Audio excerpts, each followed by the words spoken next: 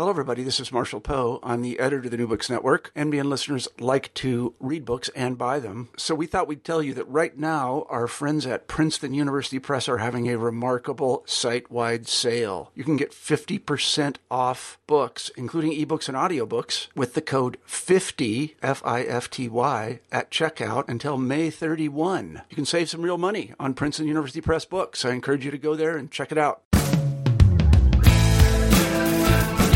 Welcome back to New Books in American Studies. I'm the co-host of the channel, Lillian Barger. Today, I will be speaking with Kevin M. Kruse. He is professor of history at Princeton University and author of One Nation Under God, How Corporate America Invented Christian America, published by Basic Books. Kruse argues that the idea that America was officially always a Christian nation dates no further than the 1930s. In opposition to FDR's New Deal, businessmen and religious leaders began to promote freedom under God. The post-war era fear of the advancement of domestic communism rather than the Cold War motivated the nation's leaders.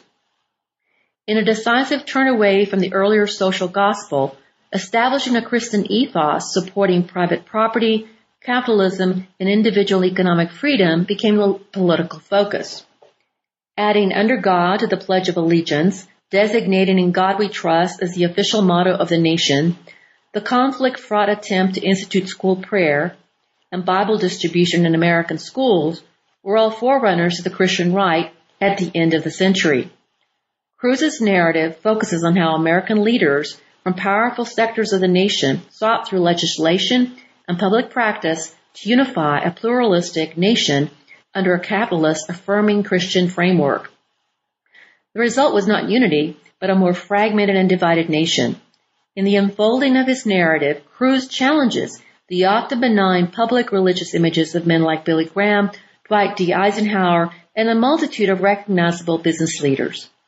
The book opens up a timely conversation on the meaning of religious pluralism and the place of religion in public life. Here's my conversation with Kevin Kruse. Let me introduce you to the author, Kevin Kruse. Kevin, welcome to the show, and thank you for sharing your thoughts with our audience. Oh, thanks so much for having me, Lily. Your book has a lot of eye-opening history that I think is going to be very controversial to a lot of Americans. But before we get into the main points of your book, tell us something about yourself, your background, and how you came to write One Nation Under God. Sure. Well, I'm an historian at Princeton University. My first book was a study of what we might call racial conservatism in the South. It's a book called White Flight. And basically what I did with that book was it was a local study of kind of grassroots politics in the era before white flight, to understand the way in which race affected conservatism in the everyday lives of ordinary Americans at the local level. And so originally I started out, after I finished this book, I realized that there was, that was only part of the picture of modern conservatism. This was in the mid-2000s, and about 2005, and the religious right was kind of on the move in national politics at that time, and I wanted to understand the role of religion in modern conservatism. So I set out to, in the original version of this book, I was going to look at a variety of communities that made up the basis of what became the moral majority in the late 70s. So I was going to look at the suburbs of L.A. and San Diego, Dallas, Fort Worth, Houston, Atlanta, Lynchburg, Virginia, Norfolk, Virginia, a bunch of places like that.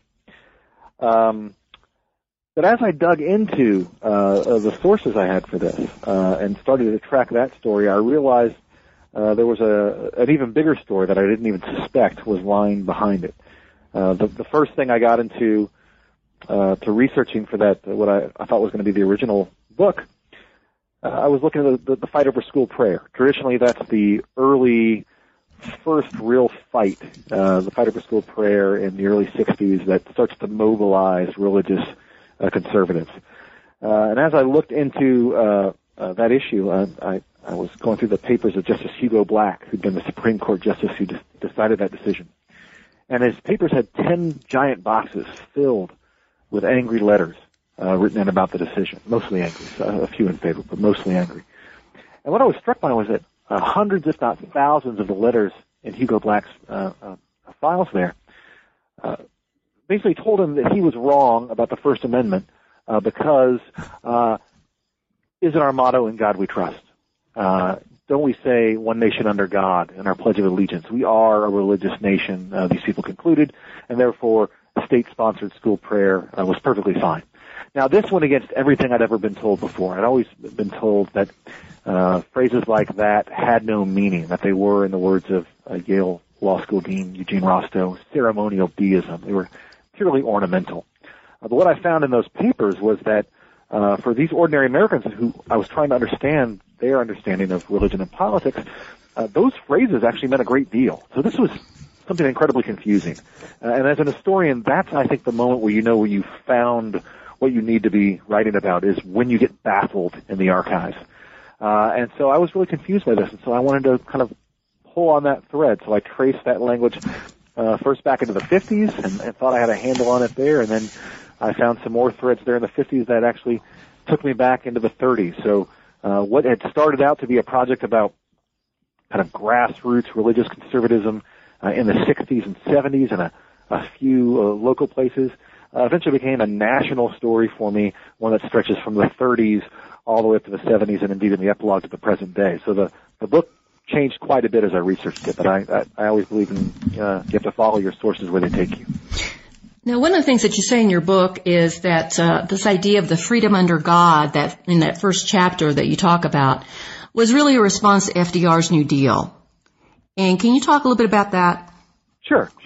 So that language of freedom under God, which is ultimately becomes the kind of bumper sticker version of this movement of Christian libertarianism that I talk about in the 30s, that comes about, as you say, as a result of this larger fight between corporate America and the New Deal.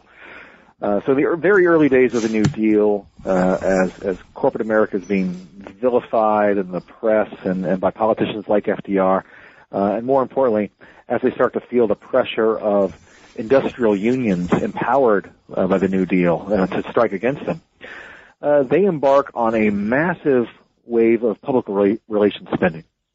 The National Association of Manufacturers between 1934 and 1937 increases its PR budget 22 times over. So it's an incredible amount of money going into this. But in these early campaigns, they just make straightforward appeals for the values of free enterprise. This is just kind of an open tribute to the beauties of capitalism. The problem is, in the mid-30s, in the wake of the wreckage of the Great Crash, most Americans aren't willing to hear this. They see this as big business promoting big business. A lot of major corporations had openly financed these groups, and it was mocked as basically their own PR campaign. There's a great line of Jim Farley, who's the head of the Democratic Party at the time, who says one of these groups, the American Liberty League, they should have called it the American Cellophane League, because number one, it's a DuPont product, and number two, you can see right through it. So once businessmen realize that they're not getting any return on this investment, this PR campaign, they decide they need to tweak it a bit. They are very open about this in their public speeches and the private letters, in which they say, well, we need someone who's trusted. Who is the most trusted type of person out there? Polls show it's ministers. So we need to get ministers to make the case for free enterprise for us. And that's what they do with this group that I loosely call these Christian libertarians, these ministers who formulate this language of freedom under God and propagate it. Now, James Fifield serves a very important role in this whole thing. Can you talk a little bit about him? Sure. Fifield is, I think, one of a critical figure who's largely been lost to history. Fifield was the head of a very wealthy church in Los Angeles, a First Congregational Church. He had so many, rich members of the city in his pews that he was known as the Apostle to Millionaires. One reporter said his church roster read like the Wall Street Journal. And he's telling these ministers, he's telling these members of his congregation, this minister is, basically what they want to hear, which is that they're doing God's will, that their wealth is a sign of God's favor, and that any efforts to take away what they've earned is basically a sin. Now, others had blended capitalism and Christianity before, but Fifield does so in an important new twist. He presents them not according to their shared social characteristics, which many people had done in previous decades, even across the century. Instead, he presents them as political soulmates. So he says both Christianity and capitalism are essentially based on an individualistic ethos. In capitalism, an individual rises and falls on his own merits. If you're hardworking, you profit. If you're lazy, you go to the poorhouse. The same way in Christianity. The holy rise to heaven, the sinners fall to hell. And any political system that meddles with this divinely prescribed way of doing things, in which capitalism and Christianity are both on the same page, any political system that meddles with that is, he calls, a form of pagan statism. And so what they need to promote, he says in the late 30s and early 40s, is this belief in freedom under God, which is always contrasted to the slavery of the welfare state. Now, one thing that you say in this is that this is a pull away or a reversal of the social gospel of the progressive era. Now, the social gospel itself had a whole theology, so it's almost like a battle of theologies here. It's another side of Christian thinking about the social structures and what they should be doing. Absolutely. And Fifield, especially in the magazine he produces, Faith and Freedom, goes after the social gospelers incredibly strong. And he challenges not just their political arguments, but their theological basis too. He was very, I think you have to be to come up with the message he has. He played kind of fast and loose with the Bible. He makes no apologies for it. He says, one of his books, reading the Bible is like eating fish. We take the bones out to enjoy the meat. All parts are not of equal value. So he disregards all the kind of things that the social gospelers were latching onto, all of Christ's many teachings about the dangers of wealth, the need to look out for the poor, to look out for the least of my brothers, that I am my brother's keeper. All of that he discards. And he says those points aren't important.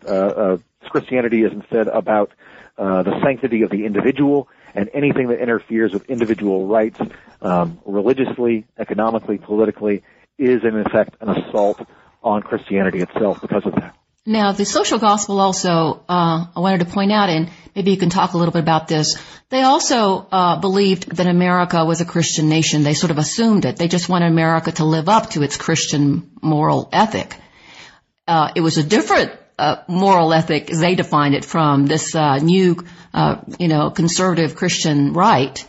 But they were both, I think, trying to say that America was fundamentally a Christian nation. They just assumed it. Both of them did.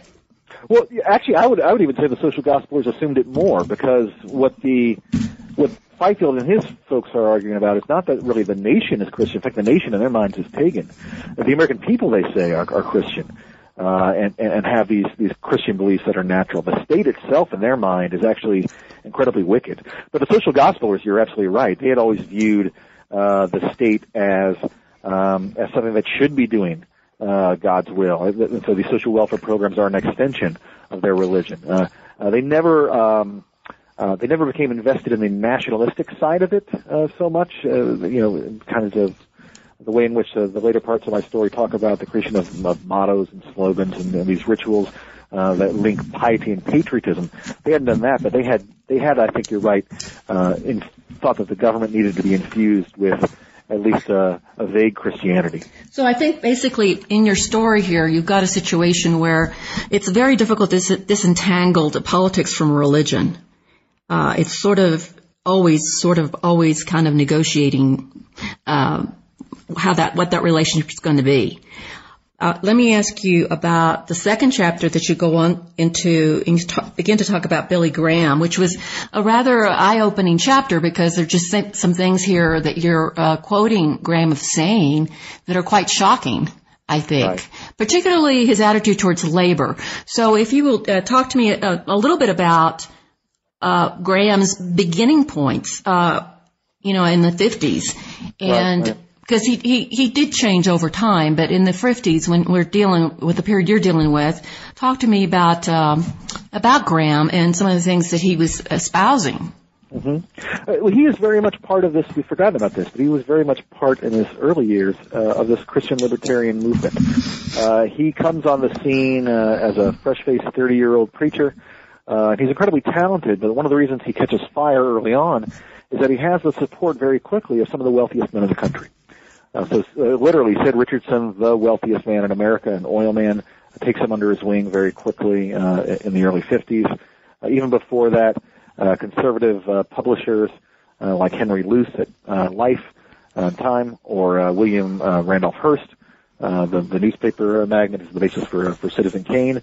They embrace him and publicize him widely. Hearst sends out a telegram to all the newspapers he owns. It simply says, "Puff Graham." In other words, you play him up. And the reason they do this is because Graham is preaching a message that they like. This message is, again, this one of Christian libertarianism. He constantly holds up the wealthy as examples of good and, more importantly, godly Americans. But he tears into labor unions with kind of surprising glee. He tells a rally in Greensboro, North Carolina in 1952 that the Garden of Eden will be a paradise with no union dues, no labor leaders, no snakes, and no disease. He says no good Christian would ever conspire against his employer by daring to join a union. In fact, he describes the labor unions as virtually unchurched and unsaved, that they're implicitly full of atheists, and therefore not good Americans. So he does take these positions so strongly in favor of business, so opposed to the labor unions and any government action that supports the labor unions. So much so in the early 50s that a London columnist starts to refer to him as the big business evangelist, because that seems to be the message he's preaching most. Right, and this is also connected to theology. I'm very interested in theology, and I think that there's a theology that's running through this because of his individualistic message of individual salvation and conversion. So he's not going to put a lot of any emphasis on any kind of social aspect of salvation, like the social gospel people did. So let's talk about his relationship with Eisenhower. Sure. Eisenhower has actually the same wealthy backer, Sid Richardson, winds up paying for about $1 million plus of Eisenhower's 1952 campaign, when that meant a great deal of money. And he sends Graham over, in fact, to convince Eisenhower to run. And he's one of the many people who goes to Europe to lure Eisenhower in. And on the campaign trail in 1952, they're incredibly close. Eisenhower brings Graham to his campaign headquarters to strategize about speeches. Graham gives him pieces of scripture to quote on the stump, because Eisenhower believes, as Graham does, that the country's in need of a major religious revival, and he's determined to bring it. And he works incredibly closely with him during the campaign, and with other groups as well. Spiritual Mobilization backs him. Abraham Vereide backs him. The Scoop the Freedoms Foundation is critically important. They and the Boy Scouts put 30 million pieces of literature on voters' doors the day before the election. So Graham and all these other ministers are incredibly important in helping Eisenhower get elected. And once he's in power, he does his best to try to put that religious message into our political culture.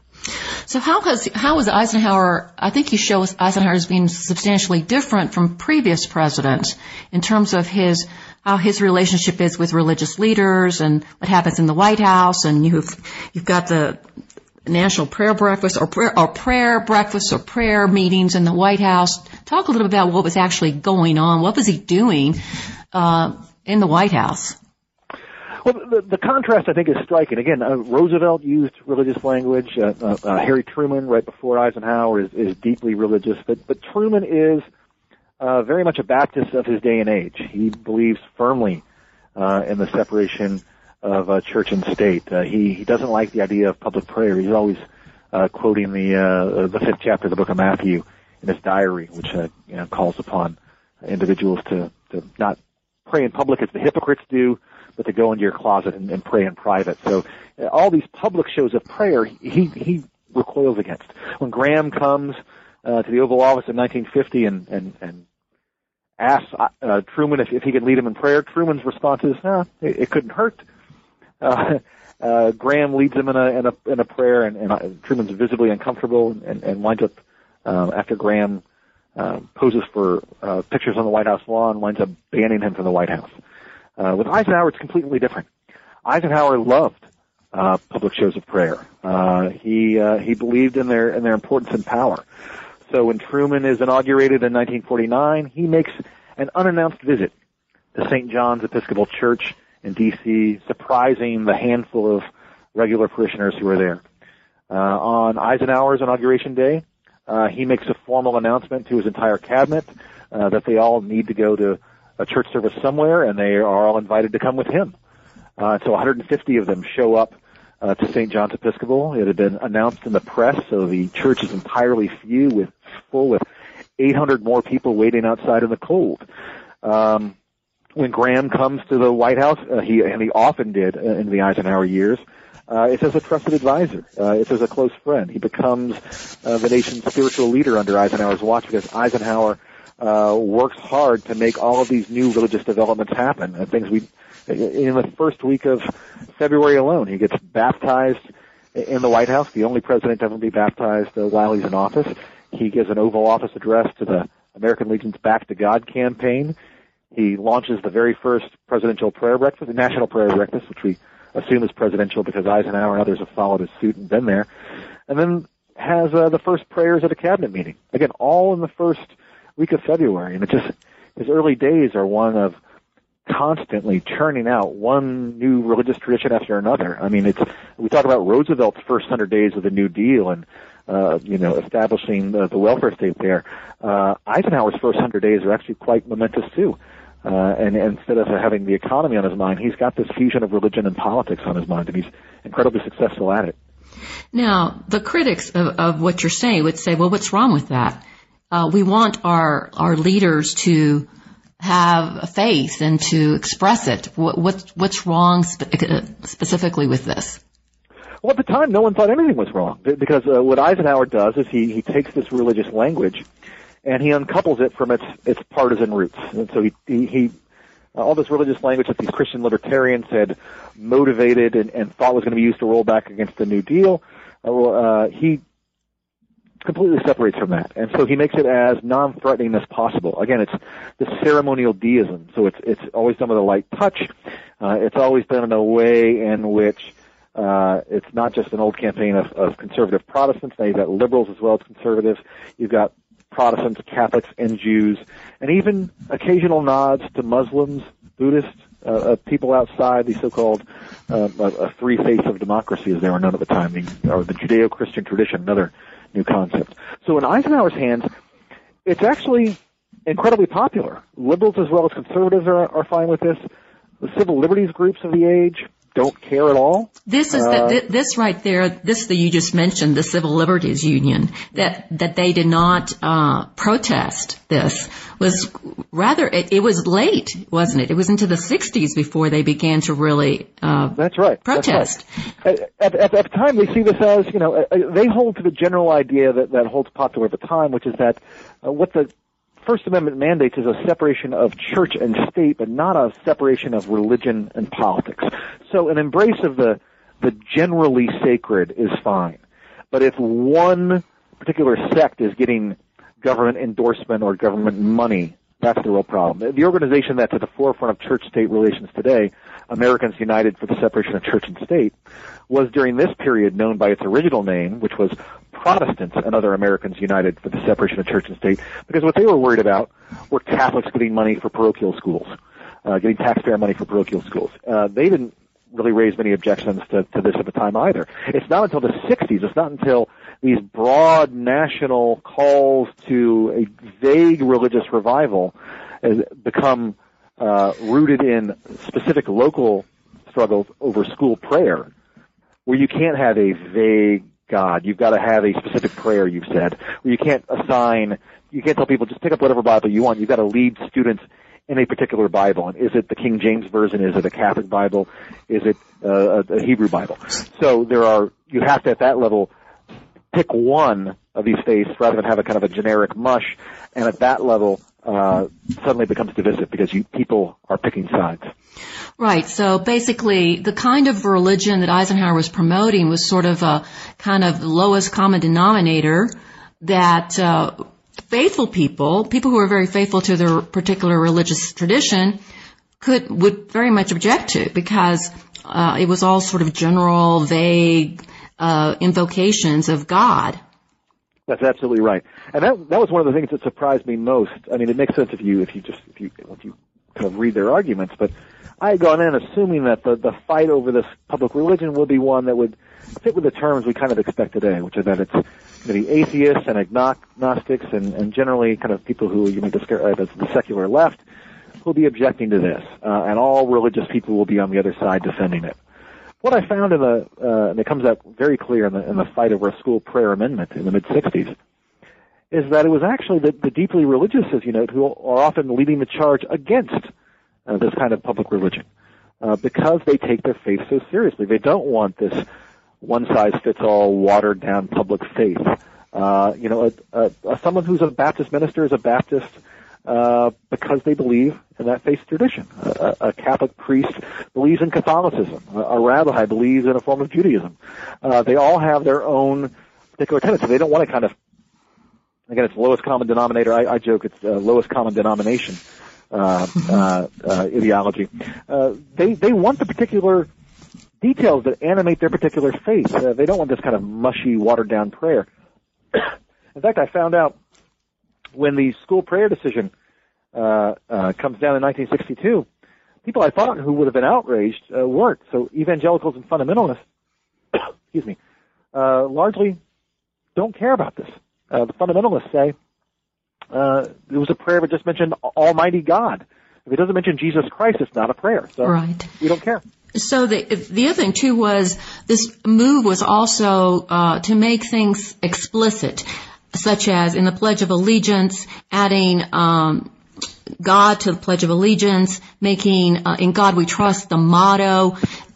The argument was this stuff was already in our history, but we needed to make it explicit. So talk a little bit about some of those different ways that religion was introduced to public life. There's this argument, and it comes forward, I think, most clearly in the book when I talk about the fight for what had been known as the Christian Amendment, which was a long-standing campaign that went back in the 19th century to have an amendment added to the Constitution that declared that the United States government was bound to the law and authority of Jesus Christ, our Lord and Savior. And in the arguments over this, which happened, it comes up before the Senate in 1954 again, there's a minister who's leading the move who says, all we're trying to do is get our unwritten Constitution into the public eye. And by this unwritten Constitution, he meant this: we've always had a vague sense that religion was part of this nation, that we were a Christian nation, regardless of whatever the founders said. On this point, they said that they made a mistake, and we need to get this unwritten Constitution. We need to get our written Constitution to look like the unwritten one, and to do that, we need to add in this respect for Jesus. The problem with that argument is that it acknowledges that the founders and the succeeding generations didn't want this at all. That they didn't want religion in politics.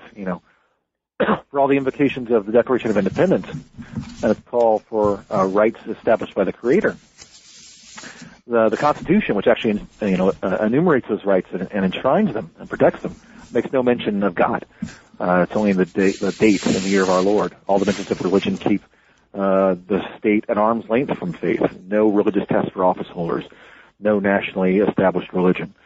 No interference with the free exercise of religion. The Treaty of Tripoli in 1797 is even more explicit on this. A treaty begun by Washington, signed by John Adams, perhaps the most religious of all the founding fathers, and ratified unanimously by a voice vote of a Senate that was still half filled with signers of the Constitution. And the Treaty of Tripoli says quite explicitly, the government of the United States is in no sense founded on the Christian religion. So these people who are trying to argue that America always had been a Christian nation have an uphill road to climb. So what you get in the 50s is a campaign to try to make it seem, in effect, that the nation had always been this way. And it's done by really rewriting these touchstones of national identity.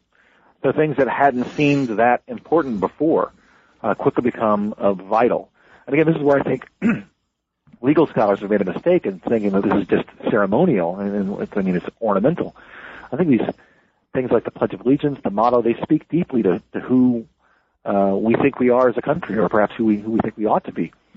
And so things like the Pledge of Allegiance, which had been secular since its creation in the 1890s, gets under God added to it. The national motto, which there had never actually been an official national motto. It had been assumed that whatever was on our seal was the national motto, which many people took to be E Pluribus Unum.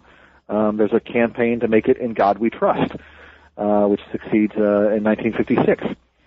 So with these touchstones in place, with these phrases kind of wending their way into the lives of ordinary Americans in countless ways, they finally do succeed in making it seem like the country had been this way all along. I think if you were to ask people today if America is a Christian nation, the ones who say yes would point to things like those phrases as kind of an ironclad proof. And many of them assume that these phrases go back to the founding. They don't.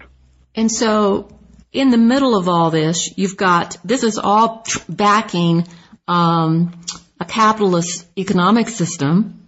So you've got vested interest, corporate vested interest in this. And there's some big names. You named some amazing names in the corporate leaders who were supporting all this sort of stuff.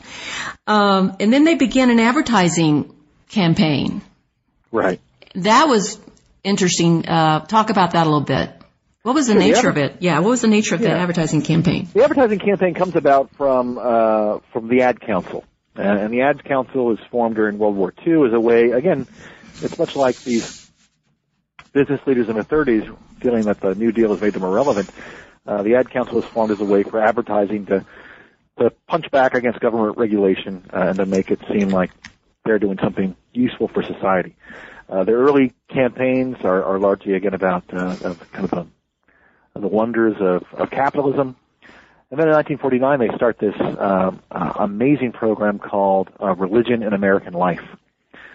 And again, the corporate sponsors, the head of this is Charlie Wilson at General Electric. A guy from Union Carbide is his number two man. Corporate leaders in industry are really at the forefront of this effort. And the goal of Religion in American Life was to boost attendance at churches and synagogues. And so they sold religious attendance as a solution to life's ills. And just like any advertising man on Mad Men or in real life who's trying to sell a toothpaste or mouthwash or whatever as a way to improve someone's personal happiness, they sell religion in the same way, that it'll solve your problems. But in sending this message out, they're also sending out a message that the reason you should do this is because this is what America is all about. And if you want to be a good American, you won't just be a good consumer, you'll be a good Christian. And that is the key to understanding the country, is to understand that it's religious. So this very seemingly friendly and open, but massive. I mean, just a massive campaign. The amount of literature that gets put out in terms of newspaper ads, magazine ads, posters on railways, subways, billboards on the highway. I mean, they make it sound like if you read some of their literature about how pervasive their message is, it also almost seems like a dystopian future where you can't get away from this drumbeat about religion. They brag about it, that they've made this message inescapable. And I think it's one of the things that is crucial to promoting this religious revival. In fact, they take credit, I exaggerate, but they take credit for the giant boost in church attendance that comes as about of this massive campaign calling for a boost in church attendance. And it wasn't just advertising, it was also film. That's right. You talk about different filmmakers and what they were doing. So Cecil B. DeMille, the legendary director Cecil B. DeMille, is an active supporter of James Fifield, that minister who was behind spiritual mobilization. Again, he had helped coordinate the national radio special they did. and he had served on the committee that sponsored it, the Committee to Proclaim Liberty. Less than a year later, after being involved in that, DeMille announces that he's going to make a movie of the Ten Commandments. He's actually going to remake it. He'd made one about 30 years before, but he decided that the themes were important enough, he said, to our time, that he wanted to revisit it. And he talks about the film very publicly, using this language of freedom under God. He says, this story about Moses and Ramses II is one we're living today. Will men live under the tyranny of the state, or will they be free souls under God? He even has, Heston give bits of Moses' dialogue back to Fifield's congregation in Los Angeles. It's kind of amazing. But for this film, which is one of the biggest films of all time, certainly the biggest film of the 50s, a major blockbuster, is in many ways a way to popularize the message of this Christian libertarian movement. And its legacy lives with us today. One of the things that Americans fight over when they think about church and state today are these Ten Commandment monuments. Well, as I discovered in researching this book, the original Ten Commandment monuments that are across the country, in fact, some of the ones that we had lawsuits over about a decade ago, were actually part of a promotional campaign for the Ten Commandments movie. DeMille works with a group called the Fraternal Order of Eagles to erect these across the country. These giant, he even gives them a sample of Mount Sinai granite so they can find a local stone that looks like it. He helps them with the design. They promote them across the country, some in private places, but many in public places. The cornerstone of the Milwaukee City Hall, for instance, is one of these. Sends out Charlton Heston and Yul Brynner, stars of the film, to help dedicate these stone monuments. And so we've forgotten that one of these touchstones of contemporary struggles over church and state is actually part of a PR campaign for an old Charlton Heston movie. That's rather humorous. But I wanted to ask you, Chapter 6 is sort of the turning point in your book. And this is where you've got the Gideon campaign of placing Bibles in schools, right, and the prayers in schools. And the schools become probably the breaking point of this onward and upward movement, because they're getting there's a lot of victories, and then they run into some obstacles with this among, Jews and Catholics and other people who are objecting to Bibles and prayers in schools. And it's not, like you said, it's not atheists or people who are hostile to religion. It's actually people who are very devoted. That's right. So what were the Gideons trying to do? And they seem sort of like innocent. They seem to me as innocent victims of the times. I'm sure in their own mind they were trying to do something good, but they were stepping on a lot of toes trying to do it. Yeah, I think they absolutely meant well. They saw this as a public service. They believe that they needed to bring the Word of God to people who hadn't seen it before. This is why they're so intent on putting Gideon Bibles even to this very day in hotel rooms. They had a campaign that I should say was alive and well when I was in school, growing up in the 70s and 80s. We used to get these Gideon Bibles as well. And they saw it as a way to reach young people before they ran into trouble, to make sure that they knew the Word of God. The problem is that what they're doing is they're essentially promoting an abridged version of the King James Bible, and for Catholics at this time, reading the King James Bible is a sin. And you'll see Jewish students aren't crazy about receiving a copy of the New Testament either, in any form. So you have the parents of Catholics and Jews, people who, again, take their own personal religion very seriously, push back against this because they see this as an unwanted form of proselytizing in the public schools, and that this simply can't be the place. In fact, many people who are otherwise sympathetic to the Gideon's efforts, especially in the kind of the hotel campaigns, say that this is a line they shouldn't have crossed, that Protestants need to respect the belief of religious minorities like Catholics and Jews at this time, and they really should have thought this through. And in the prayer, you talk a lot about the prayer, and it's that watering down again. What is going to be in the prayer? Is it a moment of silence? Is it an actual prayer? And what does it include? What does it exclude? And, there's a huge battle among people who are believing people about what the prayer should say. And I think that is one of the most interesting parts of your story, is that this was not, atheist agnostics raging a battle. And I think that's very interesting. Now, the next chapter you talk about our so-called religious leaders, how lay people really sort of revolted against what they saw their leaders doing. Yeah, and that process comes about in that fight over the school prayer amendment, which we've forgotten about. And it's a moment in the 60s that I think needs more attention. Because people at the time were certainly focused on it. If we're going to be honest about what did people at the time care about, they cared about the school prayer amendment. During the 1963-1964 term, a term which Congress was debating a number of major issues, including the legendary Civil Rights Act of 1964, they received more mail on the school prayer amendment than they did on any other issue. It was dominating congressional offices, and it seemed like it was quite likely to pass because ordinary Americans had been kind of stunned by the school prayer decision and thought they wanted it back. It was pulling incredibly strong. Congress people were scrambling over one another there are more than 100 amendments get offered, versions of this amendment to get offered before the House. It seems like it's incredibly likely to pass. And then religious leaders start to speak out against it because they don't want the fights at the local level over what kind of prayer are we going to have, over what form of the Bible are we going to teach.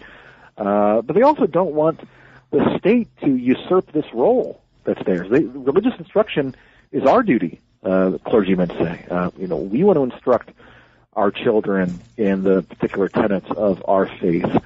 We can handle that better than you can in the classroom because you're going to have to be respectful for all the broad range of religions that are going to be in that classroom, and you're not going to be able to teach anything effectively. In fact, you're going to teach against our purpose. We're going to argue that the Baptist way is the right way or the Catholic way is the right way, and if you're arguing that there's sort of a vague in-between that encompasses all of this, that actually hurts us. So these religious leaders fight back incredibly strongly in Congress, and they're the key to stopping this school prayer amendment, which seemed a certainty to pass in early 64. By the summer, it's effectively dead in the water because these religious leaders had come out against it. Now, this amendment, is that the Becker Amendment, if I remember correctly? That's right.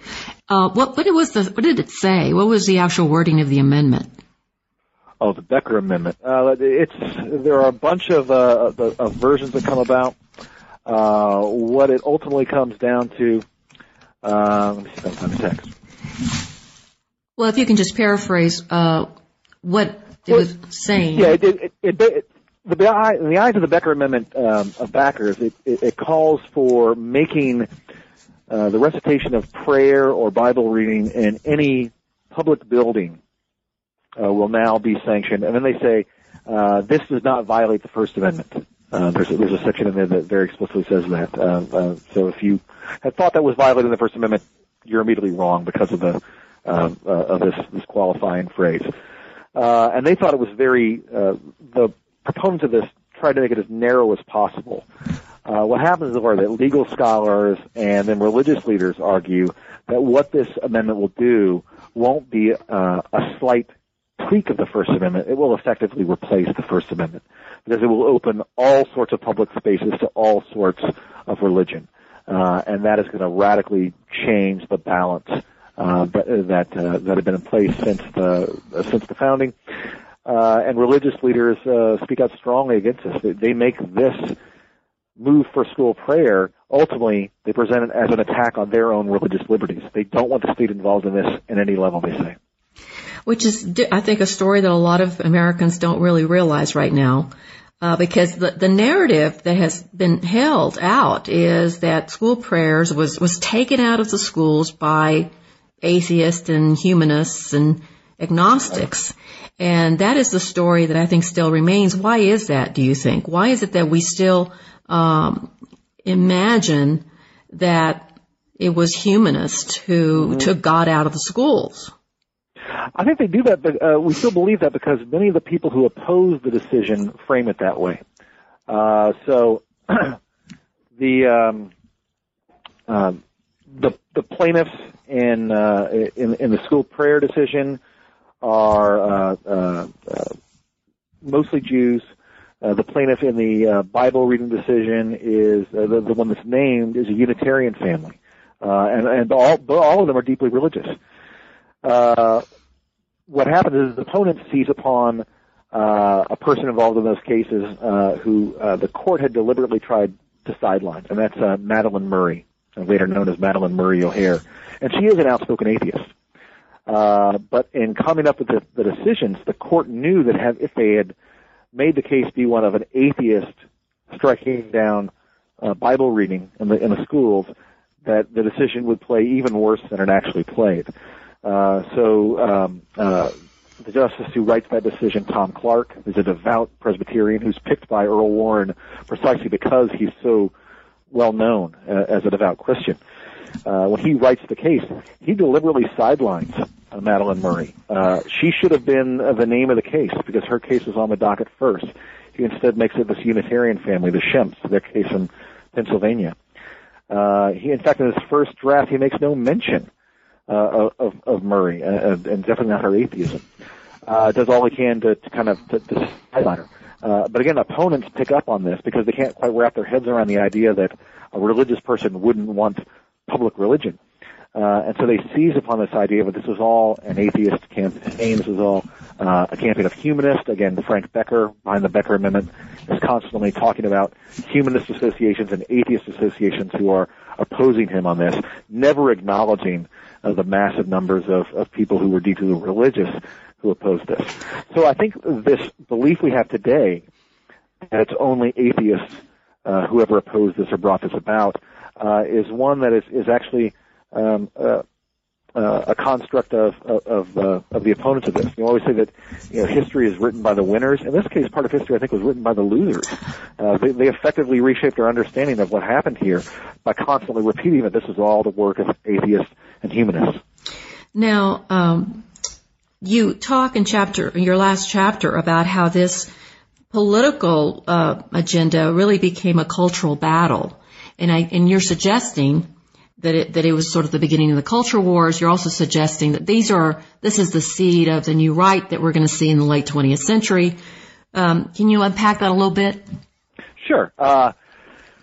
So in many ways, I'd say both of those strands are true. So the last chapter follows really what Nixon does with this in terms of deeply politicizing it. And Nixon tried to do what Eisenhower had done so successfully with this fusion of piety and patriotism, but Nixon does it in a very ham-handed way. Eisenhower had succeeded in bringing Americans together.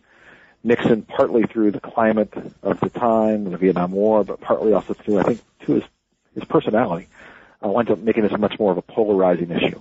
So he amplifies the public religion. He has Billy Graham and other ministers giving church services literally inside the White House, something that had never happened or rarely happened before, now on a regular basis. And he brings that religion back into real prominence, but in a way that it's tied not to the country as a whole, but to the right. So in a lot of ways, this fusion of piety and patriotism is now something that has taken root on the right. And in this moment, you see the early rumblings, to go back to our early conversation about where I thought this book was going to originally focus, you see the early rumblings of those things I talked about. So outrage over school prayer, outrage over opposition to the war, over social liberalism in general, over later on abortion and gay rights, sexuality in general. All these things are starting to surface up. And they're seen as being a challenge, a danger to this nation under God as it had been constructed. At the same time, that libertarian emphasis obviously starts to come back in for modern conservatives. It was largely devoid of the religious angle. We'd often talked about kind of the Reagan Revolution being a way in which libertarians on one side and religious conservatives on the other came together, and they were strange bedfellows. Well, as this book shows, they've actually been together for quite a long time. But their relationship has constantly evolved, and now we're seeing some of the political arguments that I talk about in the book in the 30s about how a corporation can have religious values, and those values can be used to shield it from the regulatory state. These things are now being accepted by the courts. We saw this in the Hobby Lobby decision and other cases. So it's taking on a new power today. But it's a story that's still, I think, unfolding. It hasn't come to rest. So what's the takeaway from your book? What do you want the readers to get out of this book? Well, I want them to get out a couple things. One, at a basic level, I'd like for them to think that these things that we take for granted matter. So, Under God and the Pledge, In God We Trust, the National Day of Prayer, the National Prayer Breakfast, all these things that have kind of become background noise, I think really is something we need to pay more attention to. We don't have to agree with the motives of the people who created them, but I think we need to at least be aware of them too. So the second one would be that I want people to know that these things actually have a history that matters. And then what that history is, I think, is also important. Again, coming into this, I'd always assumed basically the argument that all this religious language did come about in the 50s, but it was solely Cold War propaganda. It was just a little bit of 1950s culture that was kind of frozen in time that we still live with.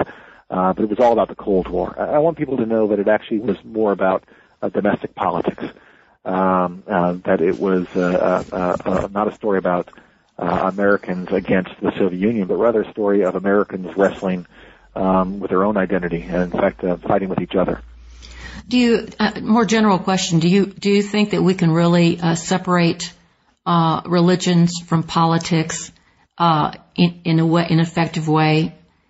Or do you think that is just something that we have to live with, that tension that's constantly going to be there and it's going to show up in totally different ways? I think we've seen that in the 20th century, starting with the social gospel and now with, and then the Christian right at the end of the century. Do you think that this is something that we're just never going to be able to escape? I think it's probably an essential part of the country's character. I think whether or not you think of America as a nation of Christians or a nation of believers, it is still overwhelmingly that. We've seen the recent Pew Religion poll shows that the number of nuns are NONES are on the rise, and that's certainly a trend. But the country is still 70% more than that Christian. So this is still something that I think is deeply winded into the character of the people, and they've come to expect these sort of things. Now, it could well be that challenges arise to these mottos, and the courts finally actually allow them to be heard. They could fall away. Under God could be taken out of the pledge, and the motto could be changed. Sure. But even if that happens, I think what we would then revert to would be a state that existed really before the 50s, which is this idea that maybe we need to keep church and state more rigidly separate, but religion and politics will always, I think, blend together to some degree. Not for everyone, but for many Americans, their religious values, and I'm talking here on the left and the right, their religious values inform what they believe at a basic level, and as they move those beliefs into politics, everyone from Martin Luther King with the Civil Rights Movement to Jerry Falwell with the moral majority, whatever their manifestations of those are, I think we can't deny that religious beliefs somehow motivated those. But the question is, what do we as a nation say about the formal structures of the nation? What individual people bring into them is one thing, but whether or not the nation itself proclaims that it's a space that is religiously marked is something rather different. So you've been very generous with your time, and I wanted to ask you another question, which is, what are you working on now? What's your next project? Are you going to build on this? A little bit, yes. I'm wrapping up a textbook I'm doing with Julian Zelizer on U.S. history since 1974, which covers some of this later period. And then my next book, it'll be one of two things. One would be one that would very much continue off this project, which would be a study of the culture wars. the fights over obscenity, pornography, politics and the law in the 80s and 90s, which a lot of this mixture of religion and politics comes back. The other one would be something that would go off this project in a different way. It would really be kind of an expansion of the Supreme Court chapter in here, and I would look at a kind of group political biography of the Warren Court. It's kind of a fascinating mix of characters there. You've got Hugo Black, a former Klansman, eventually working alongside Thurgood Marshall, an NAACP attorney. You've got countless kind of odd pairings like that. So to think about what's going on at the court during the 60s, I think would be another fascinating project. But this one is still hot off the presses. I haven't committed to the next one totally yet. Thank you, Kevin, and thank you to our listeners for tuning in to another edition of New Books in American Studies. I would enjoy hearing from you. Please drop me a line at newbooks.americanstudies@gmail.com. This is your host, Lillian Barger.